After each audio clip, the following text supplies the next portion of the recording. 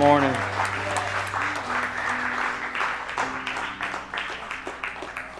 Oh, my, what a strong presence of the Lord. If it were not for the instruction of the Lord to bring the word, I think we would have just camped out with this all day and just let him pour into us, which wouldn't have been a bad thing, I don't think. If you're a guest here today, my name's Josh. I get the privilege of pastoring this church, which means that I'm lead servant here at the church. Take that very seriously. Jesus was a servant, and I believe if you're going to model his leadership, you should serve. I think any leadership that seeks to be served rather than serve is satanic in nature, and you ought to avoid it, just to be honest with you. And I'm so glad that y'all are here today on a weekend where so many people are traveling. I know we've got quite a few people sick, so we just pray healing over all of them. If you're not here today and you're not feeling 100%, we just speak healing over you. So glad that you're here, though. My goodness gracious. Big welcome to everyone watching online. I hope that you're feeling the presence of God in your home or wherever you are like we're feeling it here. Could we give a big welcome to everyone joining us online this morning? Thank y'all so much. As we're speaking right now, messages from previous weeks are going out on the radio, on the Radio Connery Network. What a blessing that's been to see God give us a platform to reach people, because it's all about reaching people for him. You know, well, I tell you, I'm so excited about what the Lord is doing in this church, in this place. We got a lot going on. So let's dive into this message today. We're going to continue our series on Savage Jesus. Have y'all been enjoying this series so far, those of us that have been here? I'm telling you, this is a great, great series, a great, great study. Jesus was not the limp-wristed, soft-spoken, lamb-petting guy that we get presented so often, man. Jesus was all of that, but he was about as strong as a person could be. I mean, talking about a man's man, Jesus was a man's man. If you flip over tables that weigh about 600 pounds, you got something to you, you know. Jesus didn't play. Some of the most harshest words ever spoken in history were spoken by Jesus.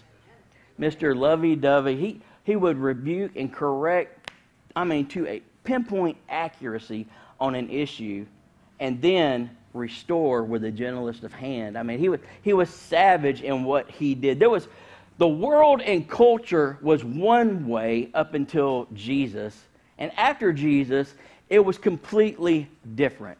He changed everything. He didn't just die for the sins of all humanity. That would have been enough, but he flipped the script on how social dynamics operated. It was nothing for people to own other people as slaves, and that was common in the world up until Jesus pointed out that was junk, and everybody has the same value in the eyes of God as children of God. Women were treated as less than possessions, really, basically like pets. And then Jesus came along and spoke to a Samaritan woman at the well, and on other instances, he gave value to women and destroyed that model, because we're all children of God. He bucked up against religious structure and introduced an authentic relationship with the one true God. He destroyed racism. He destroyed classism. It all was normal until Jesus showed up preaching the values of the kingdom of heaven, and it all changed. He was savage with what he did in his life, and he did it in a little over 3 years. It's amazing what he was able to do. I want to look at today another powerful thing in the life of Jesus and his interaction with people. And, you know, with Jesus, it's not so much what he said, that would be enough, but it's what he did while he was saying these things that just blew things off the chart crazy. And if you dig in a little bit and peel back some of the layers and see what he did while he said what he said, some of these things are just life-changing revelation. And I hope this speaks to you the way that it spoke to me this week as I was praying and preparing for this. John chapter 8,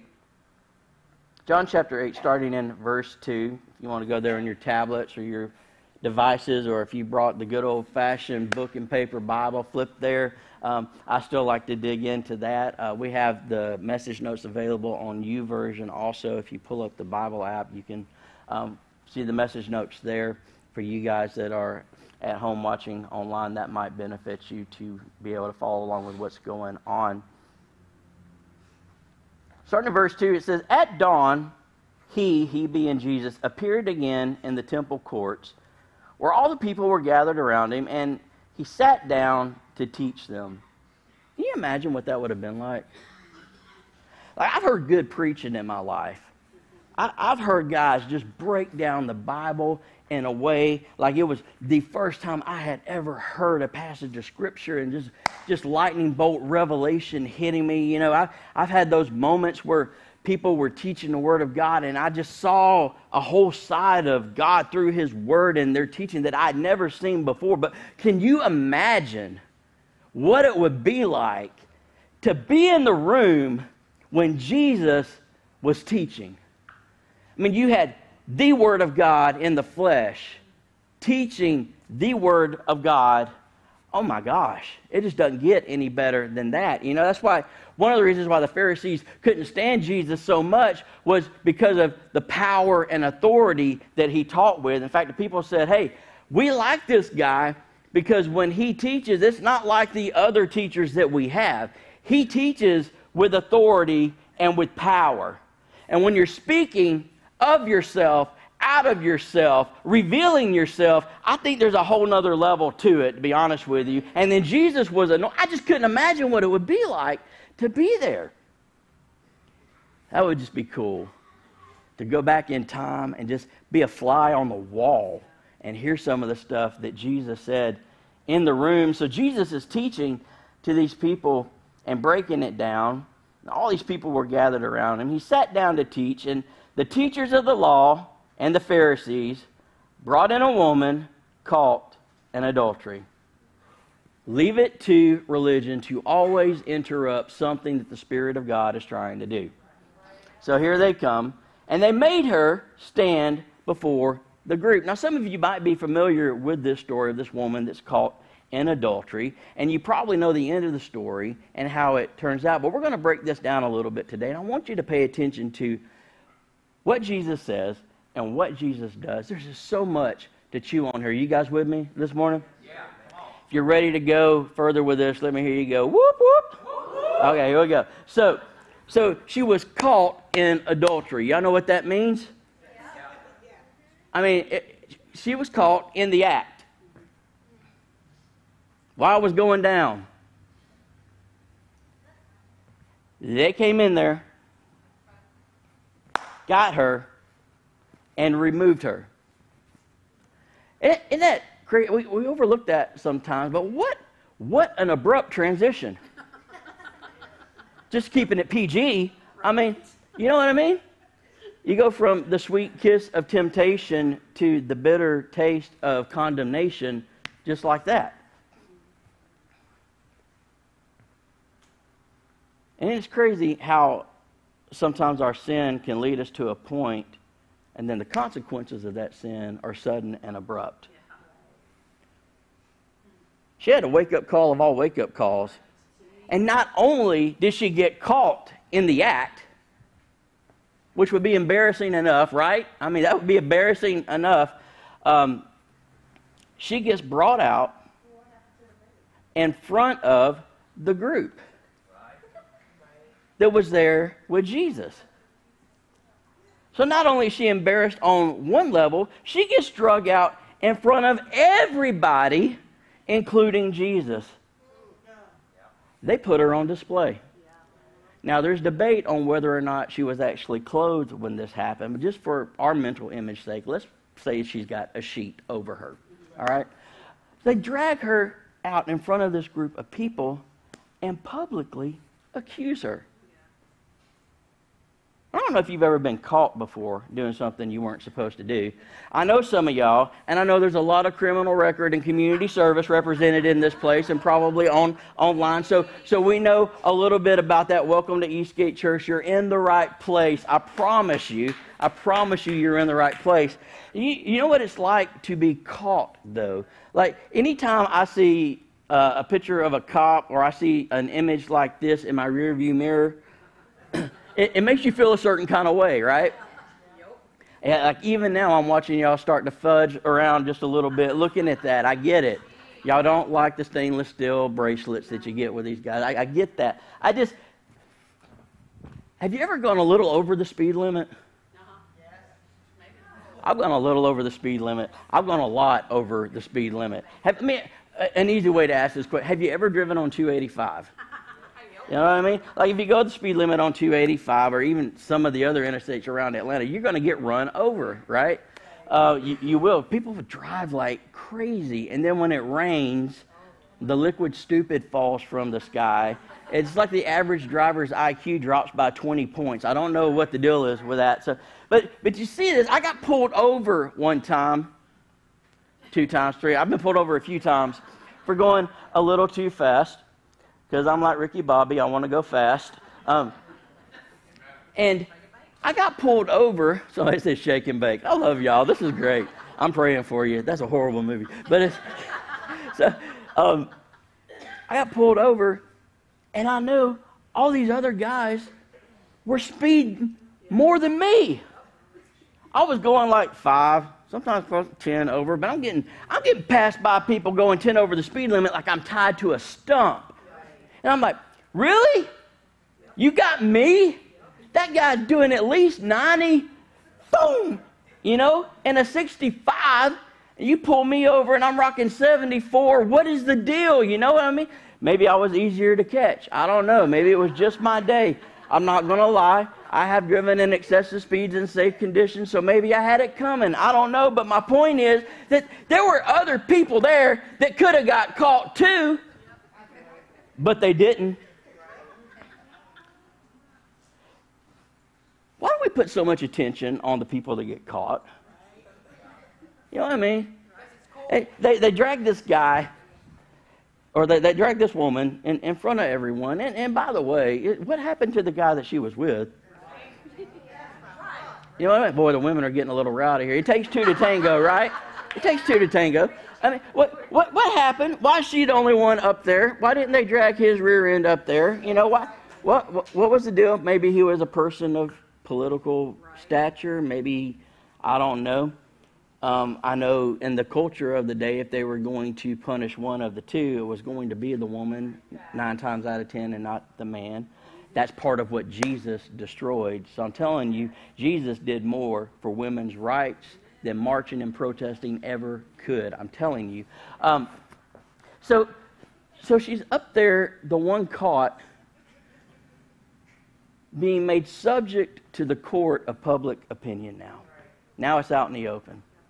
Like, it's one thing to, like, get maybe a couple of people be aware of something, and then you got to deal with it within that group, and they give accountability, and you get restored and work through your stuff, man. It's something completely different, though, when it's on display for everybody. Like, the way people see her is never going to be the same again. It's changed. Boy, have you ever had your stuff get out in public way and let people get a hold of that? It's brutal, isn't it? Let's just be honest. It is brutal. That court of public opinion, it doesn't matter whether you did it or not. When they get a hold of it, man, the stories go wild. You are guilty until you're proven innocent. People will talk about you and run you through the mud, and you don't get to say anything on your own behalf, do you, to put out the fire? That's just how it works. It's not fair. Am I talking to anybody? I know y'all are looking all pretty. You know, just saying, you had your stuff put out there, and it can't come back. This is what's going on here. They make this public display of her, and in verse 4, and they said to Jesus, "Teacher, this woman," here it is again, "was caught in the act of adultery. Let the music play in the background. Bum, bum, bum. Didn't even have a name, this lady. Known by what she got caught doing. Caught in the act. And then they drop this bomb. They say, in the law, Moses commanded us to stone such women. Not people who do this kind of stuff. Such women. Not her, such women. Let's go ahead and put the labels on. And then they turn it and they say, now, what do you say? Now, they were using this question to try to trap him in order to have a basis for accusing him. That was their motive behind it. She was a tool to set the trap, is what was going on here. So they really didn't care about what was going on with her so much as they were very focused on baiting Jesus, which is a bad plan. I mean, it's just a bad plan. But they kind of had him in a way because they said, no, the law says we have to do this. She's got to die.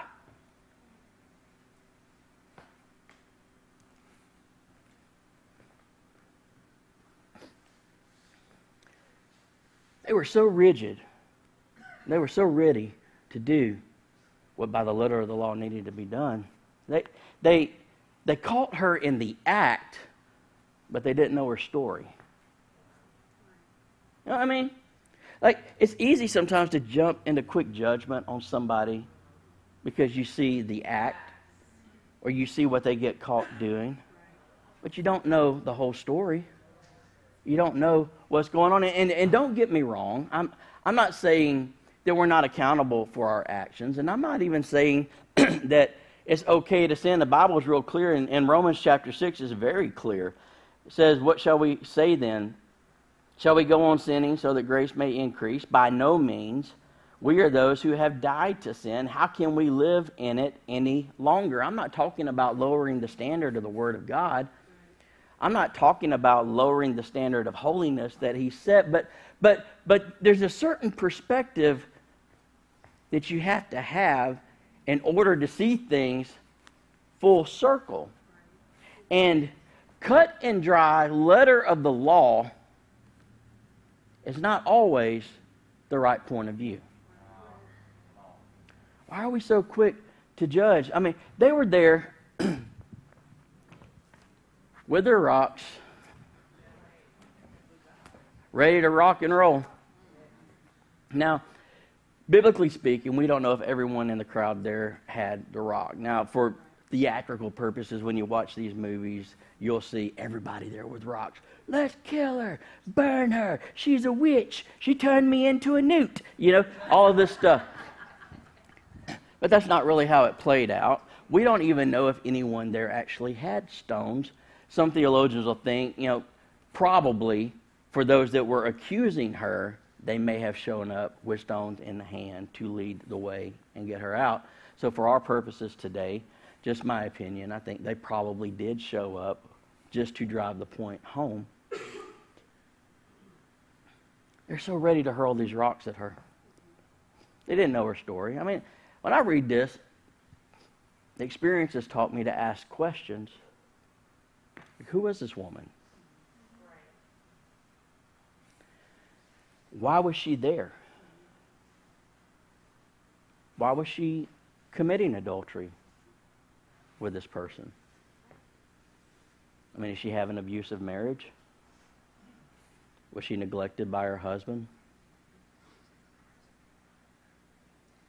Or was she even married? Maybe the guy was and she wasn't. Maybe they were both married. There's a lot of questions I have for stuff like this, and the Bible doesn't always fill in all of those blanks. I mean, what happened in her life? What happened in her life to get her to that point? Because you don't just wake up one day and say, wow, the weather's nice, this coffee's pretty good, I think I'm going to have an affair today. You know, it's a good day for committing some adultery. You know what I mean? You don't do that. I wonder what happened. I was in an inner city camp, doing an inner city camp in Atlanta in my early 20s, and I did a lot of ministry there for a little while, and it was great. But these kids, man, Whew, Lord have mercy. Behavior problems didn't even begin to scratch the surface. And I was having trouble particularly with a group of about 4 or 5 of them, and you try to love them and give direction, but man, sometimes kids are just going to be buck wild crazy, and you got to herd the cats, and having an issue with them, and I was just about to let them have it. And one of the guys who was doing the camps with me said, hey man, before you go off on them, let me tell you why they might be doing this. Okay? Turns out their parents were drug addicts. Turns out their drug addict parents didn't have the money to get the drugs they were addicted to. Turns out the drug addict parents prostituted out their kids in exchange for the drugs or the money to get the drugs that they needed. That's the home life that those kids had. That's what they were in the process of coming out of. You know what? I think it's okay to let them misbehave just a little bit.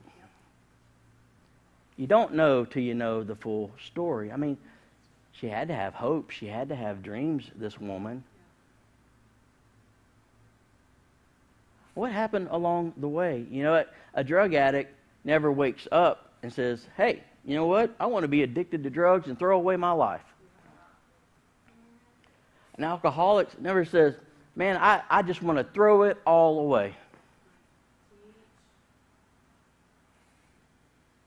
There's steps to get us to the place that we're at in life, and that had to take place in her life too. You know, maybe the better approach, instead of being so quick to drag someone out on public display and throw the stones at them, whether they got caught or not, whether they did it or not, is to just shut our mouths and lift them up in prayer, because you might not know the whole story, and maybe one day you'll need the grace that you could be showing to them.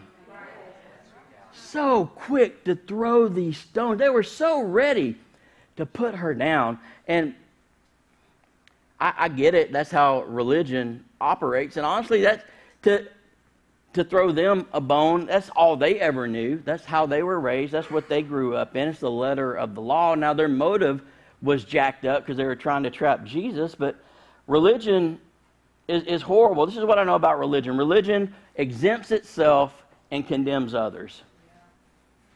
It exempts itself and condemns others. See, it's only in church where religious people can say, I'm so glad I'm not gay, while they gossip and slander other people in the church. Last time I checked, sin was sin. Now, I'm not saying the homosexual lifestyle is something you condone, but what I'm saying is if it's sin, it's sin. You know what I mean? It's only in church where we can say, I'm so glad that I am not going through the divorce like they're going through the divorce.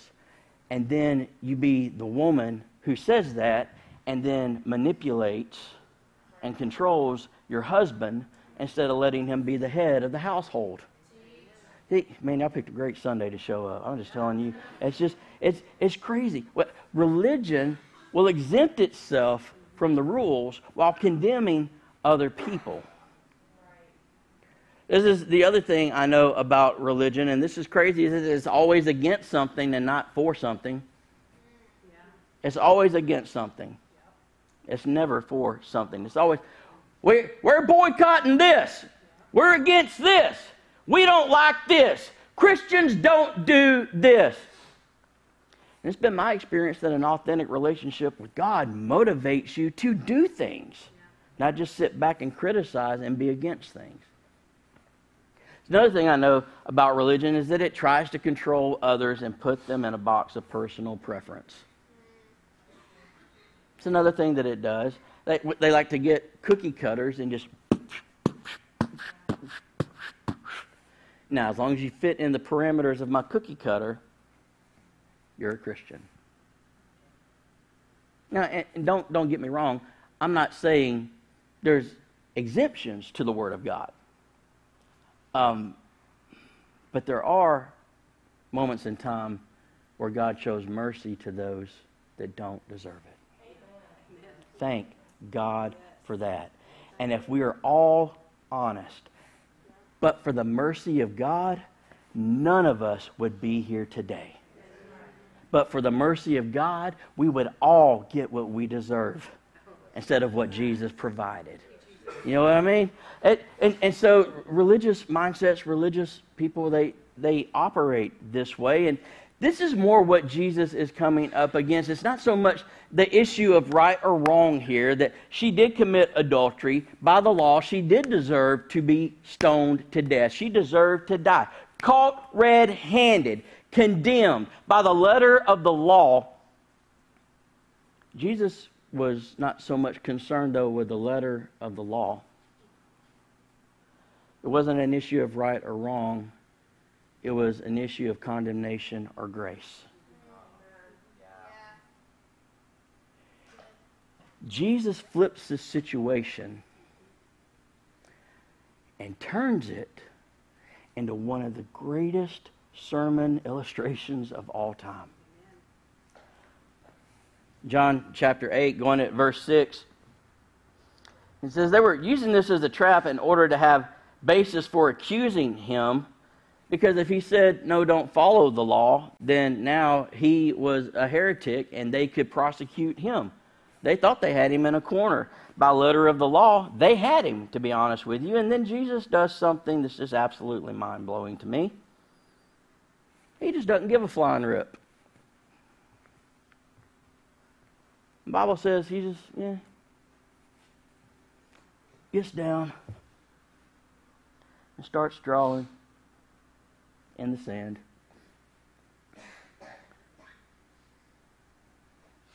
And ignores them. Just doodling away. There's a lot of talk about what Jesus was doing, and there's some people say, he was writing down the sins of all the people that were accusing her. Maybe he was drawing stick people. I don't know. Don't know for sure. Bends down, writing in the sand. They can't stand it. The Bible says that they keep questioning him, and then finally he straightens up and talks to them. It's funny. It's like my wife has this gift that I don't have. She has this switch she can flip that shuts off the voices of our children. I don't know if y'all can relate with this, ladies. I don't have this gift. And it's weird because one of our children can whimper across the house in the middle of the night. Thunderstorm, whatever, all kinds of noise. My wife will jump up. She heard it. Mom's in action. She's going to take care of it. And then she'll tell me about it in the morning, usually.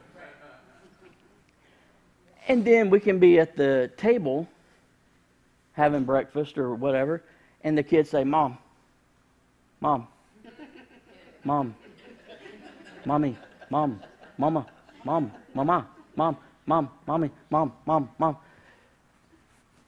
Doesn't hear it. I'm freaking out. I'm not twitching over here. Just answer. What do you need? Well, you're not Mama. You don't count. I got to talk to Mama. Mama. And then finally, Kelly will just go, yeah.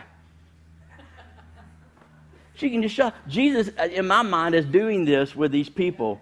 You know, he's like, whatever. I'm going to doodle in the sand. They persist, and then he goes, what? And then he drops. And we can probably all quote this because, as a Christian, you've got to have this in your back pocket to defend yourself against everybody else, right? He says, let any of you who is without sin be the first to throw a stone at her. And then he just dukes back down, starts doodling in the dirt again. And ignores them. It's like a mic drop moment. So she got caught. Just because you didn't? Does that mean that you're exempt from the same judgment you're trying to enforce on her? They didn't know what to do with this. They're all there like, let's get her. And he's like, Okay, whichever one of you has never sinned, not just is without sin today, but has never sinned in your life, you go ahead and throw the first stone. And Jesus knew none of them were qualified. In fact, out of all the people there, Jesus was the only one perfect and qualified to throw the stone. He could have picked up a rock collection and just beamed everybody there in the head if he wanted to be honest with you. He's throwing, they want to chunk these stones. Jesus, he says, yeah. He starts drawing on the ground again. Verse 9 says, at this, those who heard began to go away one at a time. Yeah, I bet so. Can you imagine? They thought they had him cornered and trapped. He just starts drawing in the dirt and drops a line. I like that it says that they all began to go away one at a time, the older ones first. I like that. They knew. It's like, man, you know what? This is checkmate. Y'all keep trying. I already know. I done lived enough life. This is over with. In verse 10 it says, Jesus straightened up and asked her, woman, where are they? Has no one condemned you? No one, sir, she said. Then neither do I condemn you. He doesn't just say it. It says Jesus declared it. Go now and leave your life of sin. So he extended mercy and grace and still brought accountability to the standard. So I'm going to let you go, but you got to change it. I like that. Then I'm looking at this workout that Jesus is doing here, and I'm wondering what's going on with this, because like they bring this woman up in front of the group and accuse her and say what she's guilty of, and Jesus just stoops down and starts writing in front of the woman, in front of them, in front of the crowd. He's writing, and then he gets back up. He addresses them. Okay, if you got no sin, you throw the rock. Then he gets back down and starts doodling again. While one at a time, they begin to leave.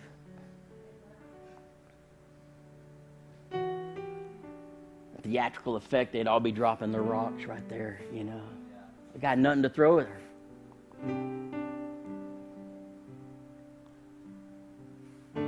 It's funny that she ended up alone with Jesus. Her accusers left. Alone with Jesus, which is where she needed to be anyway, you know. And I got news for you. It doesn't matter what you got caught or not caught doing or with. Getting along with Jesus is always a solution. Always a solution.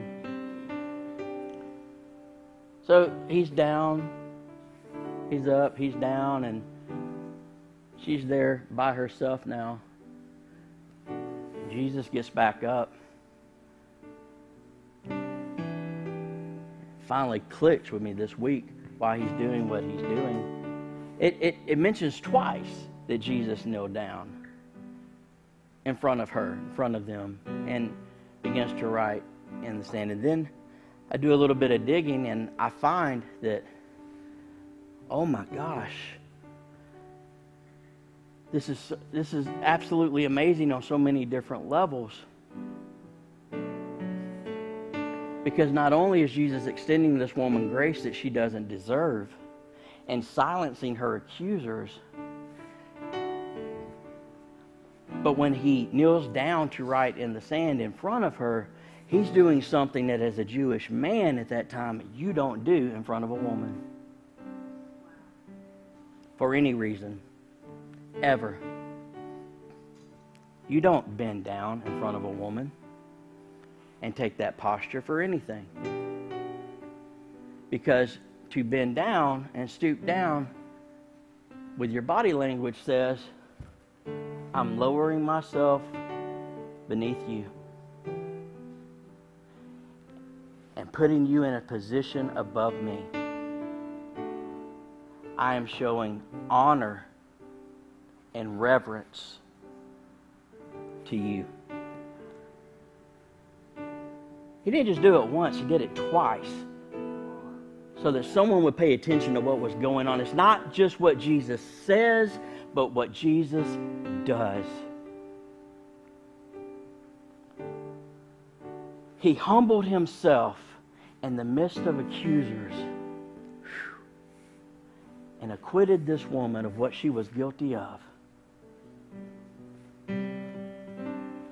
while putting her in a place above himself.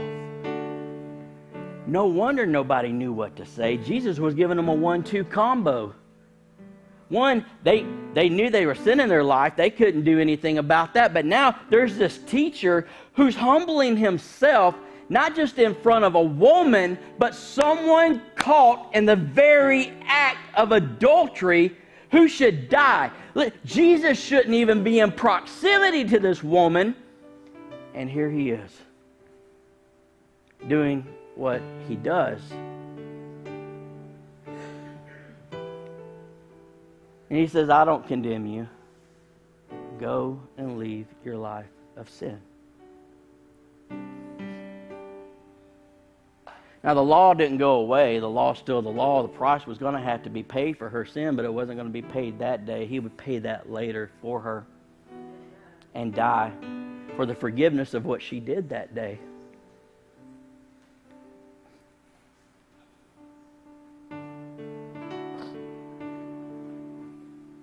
They brought her there to accuse her. They brought her there to kill her. But what they didn't realize they were doing was that they brought her there to have an encounter with Jesus. And Jesus wasn't surprised that a sinner would sin. Let me say that again. Jesus wasn't surprised that a sinner would sin. You know what? He's not surprised when you make a mistake either.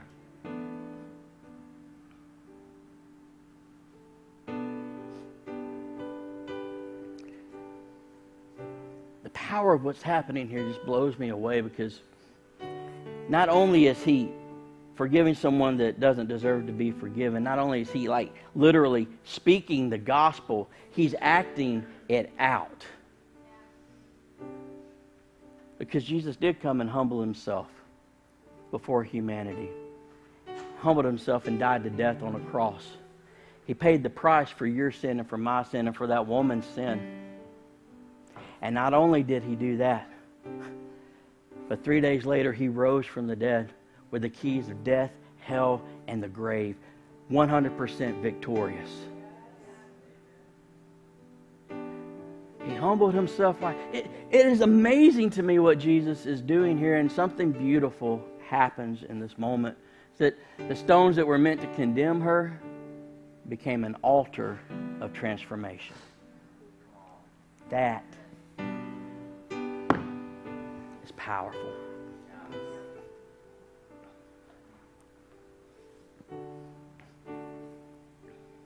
So what do we take away from this? We all got issues. We all got stuff that we're working through.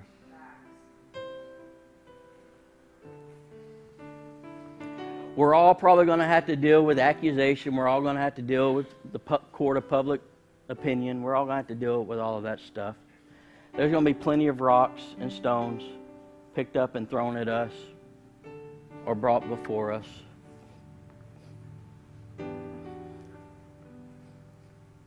Sometimes the worst stones, though, are the ones that we carry around ourselves and keep beating ourselves up with over and over and over and over again.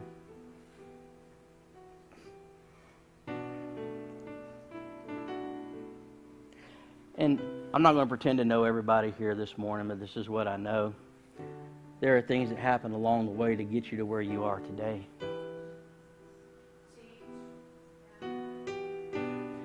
And I know the enemy would try to stand in front of you and condemn you and catch you in the act and point his finger of accusation, say that you're not worthy,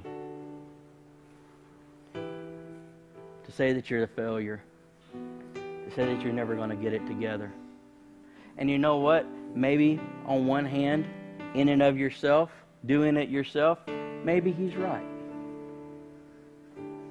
But with Jesus, everything changes. It's funny because with Jesus, the truth that the devil speaks becomes a lie. Yeah, we're guilty. Yeah, we deserve to be condemned. Yeah, we blew it. Yeah, we'll never reach God's standard of perfection or holiness on our own. Yeah, it's true. But for the cross of Jesus, see, that's a lie. Oh, you're talking about me before Jesus. See, if I go to God and I talk about me before Jesus and I talk about my mistakes and my sins, He's going to look at me and say, what are you talking about? I've already cast that as far away from me as the east is from the west. I have forgotten it. I don't know what you're talking about. You must be talking about somebody else. See, when the blood of Jesus cleanses you, He cleanses you 100%. Some of us need to be healed up here and healed right here because we're carrying around, listen to me, illegitimate accusations against ourselves. I love that the stones became an altar. Maybe that can be the case with us today. And it's funny, like with me personally, as I was preparing for this, man, God just started ripping stuff out of me this past week. It was amazing to see what He was doing in me, and I'm hoping that for us here today, He'll do the same.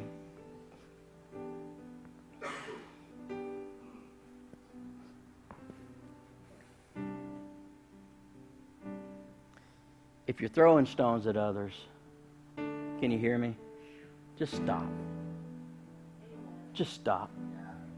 Just stop. Now you can hold someone accountable and encourage them with the truth. But there's one Holy Spirit, and it's His job to convict. All right? There's already one accuser of the brethren. He doesn't need any help. So stay in your lane and encourage people with love. And maybe live the example and lifestyle that you're expecting them to live themselves. I said that good, didn't I? That was lovely. I said that with love. That was loving. And if you're here today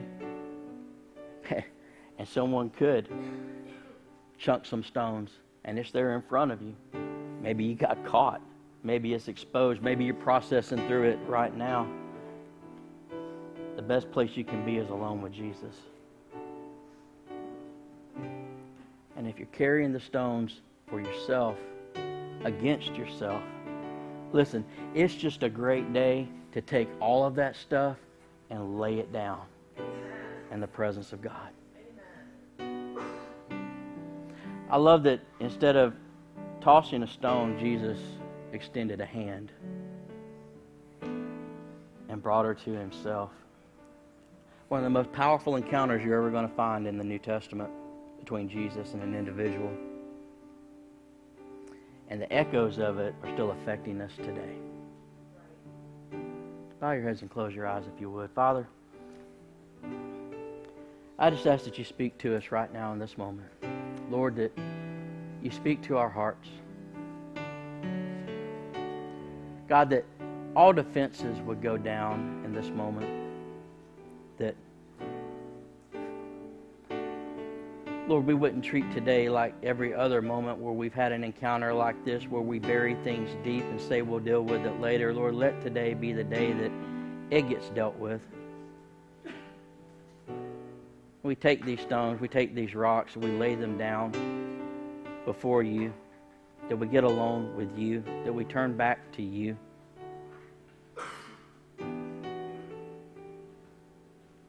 Your head's bowed and your eyes closed, no one looking around. Are there stones in your life that you need to turn into an altar today. I know that sounds so churchy, but it's just about as true as it gets. Are you one that likes to throw stones at others? Are you in a season now where the stones are being thrown at you? Or are you here this morning and you're the one who is beating yourself over and over again with the issues and the failures? Regardless, it's time. It's time to take those stones, build an altar, and let Jesus do His work. Heads bowed, eyes closed, no one looking around. If you're here today, you say, Pastor Josh, I got that stuff to deal with. The Lord's put His finger on something and the message today, and it needs to be dealt with in the presence of God. You've got some stuff. You've got some stuff that needs to be put down today. When I count to 3, if that's you, I want you to lift your eyes up and look at me. I want to pray for all of us today. I want this to be a powerful moment of change for us today. Don't let this moment get away from you. Here we go. If that's you, on the count of 3, lift your eyes and look at me. You know right now. Don't let the enemy talk you out of it. Here we go. 1, 2, 3. Lift your eyes and look at me. I see yours, yours, I see yours, I see yours, I see yours, I see yours. Eyes are going up all over this place. Let's all stand to our feet this morning.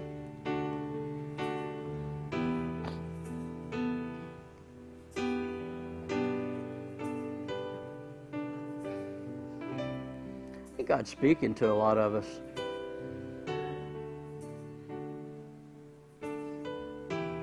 I think it's time to let that stuff go, yeah?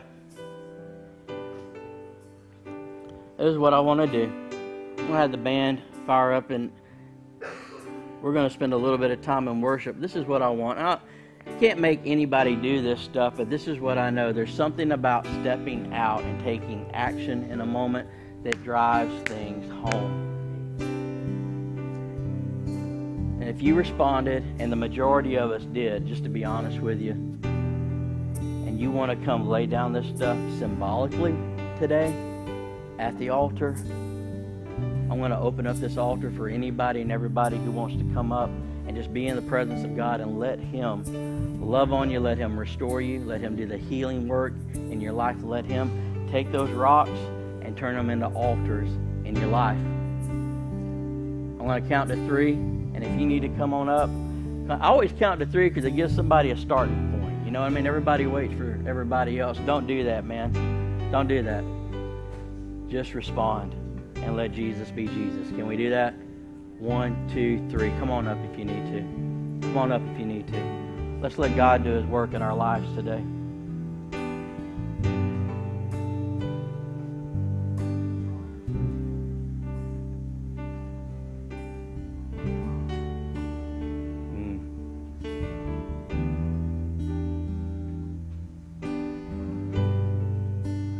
What a powerful, powerful moment. Look, I don't care what you're doing in here. I don't care if you're on task in the media booth. I don't care if you're in the band. I don't care what. If you need to respond to this, and let God do something in your life.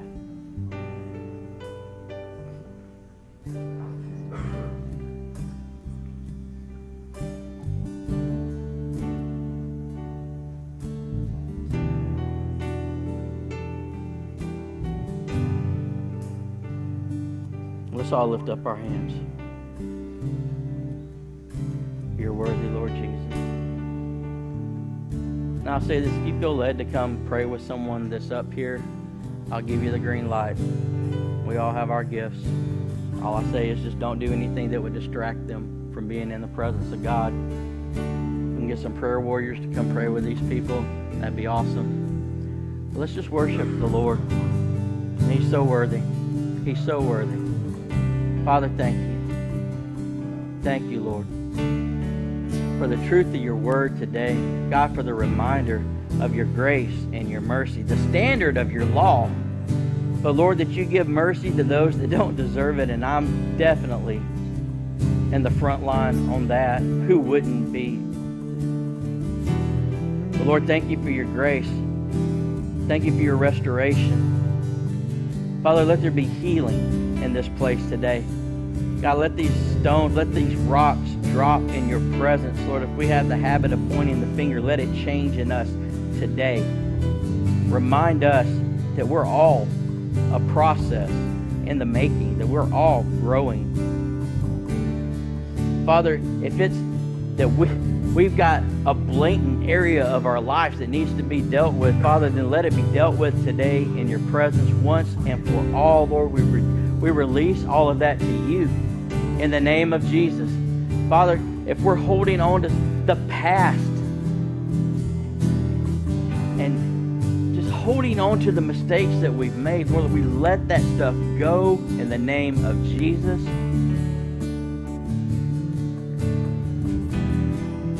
Let your grace flow in this place today, Father.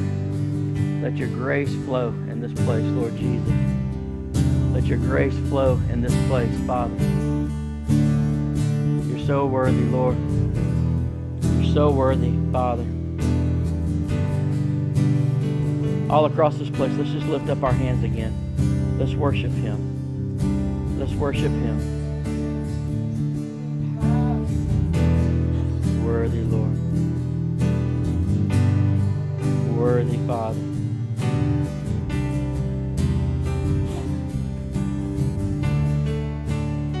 You're worthy, Lord. Let it all come down in the name of Jesus. Let it all come down in the name of Jesus. Some of you, the Lord is pulling out some deep-rooted stuff right now. This isn't the first attempt. This is your second, third, and fourth attempt. Father, in the name of Jesus, Lord, let this work be complete. Let this seed be planted in good soil today. Lord, not exposed to the weeds to be choked out, not exposed to the sun to be killed off, the distractions of life or the future lies of the enemy, because once he has an area of weakness that he knows is there, he will come back over and over again until he sees that it has been taken care of. Lord, let it be taken care of today with finality, Lord. Let these issues be resolved in your presence. Lord, we are who you say we are.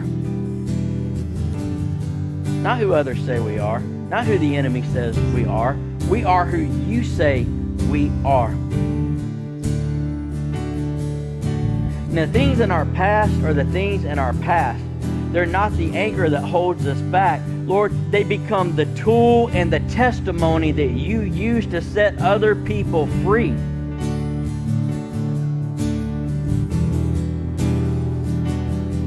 Some of you need to stop resenting the past and praising God that you've got a toolbox full of tools now to set people free for the kingdom of God.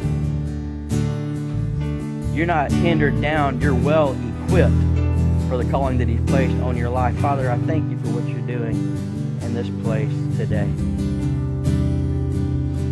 Father, if we've had a religious spirit where we point fingers at others, Lord, we repent of that right now. Somewhere along the way, good intentions took a wrong turn, and we ended up in a place of judgmental spirit, attitude, and critical spirits towards others. Father, we repent of that. That's not your heart. That's not the gospel that you lived. And yes, we should hold people accountable. Yes, we should speak the truth in love. But that's not what I'm speaking of, Lord. And I thank you for forgiveness.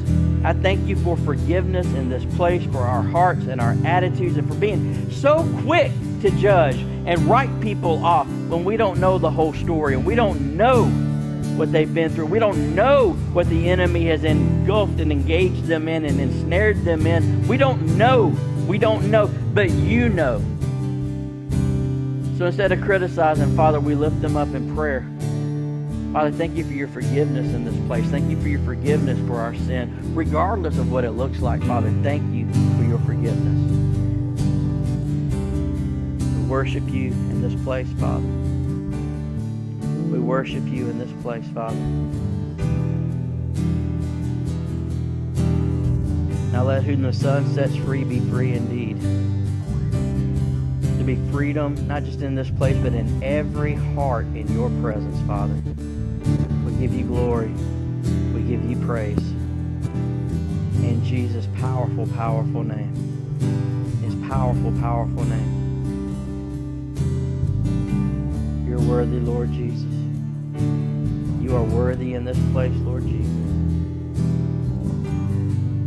You're worthy, Father.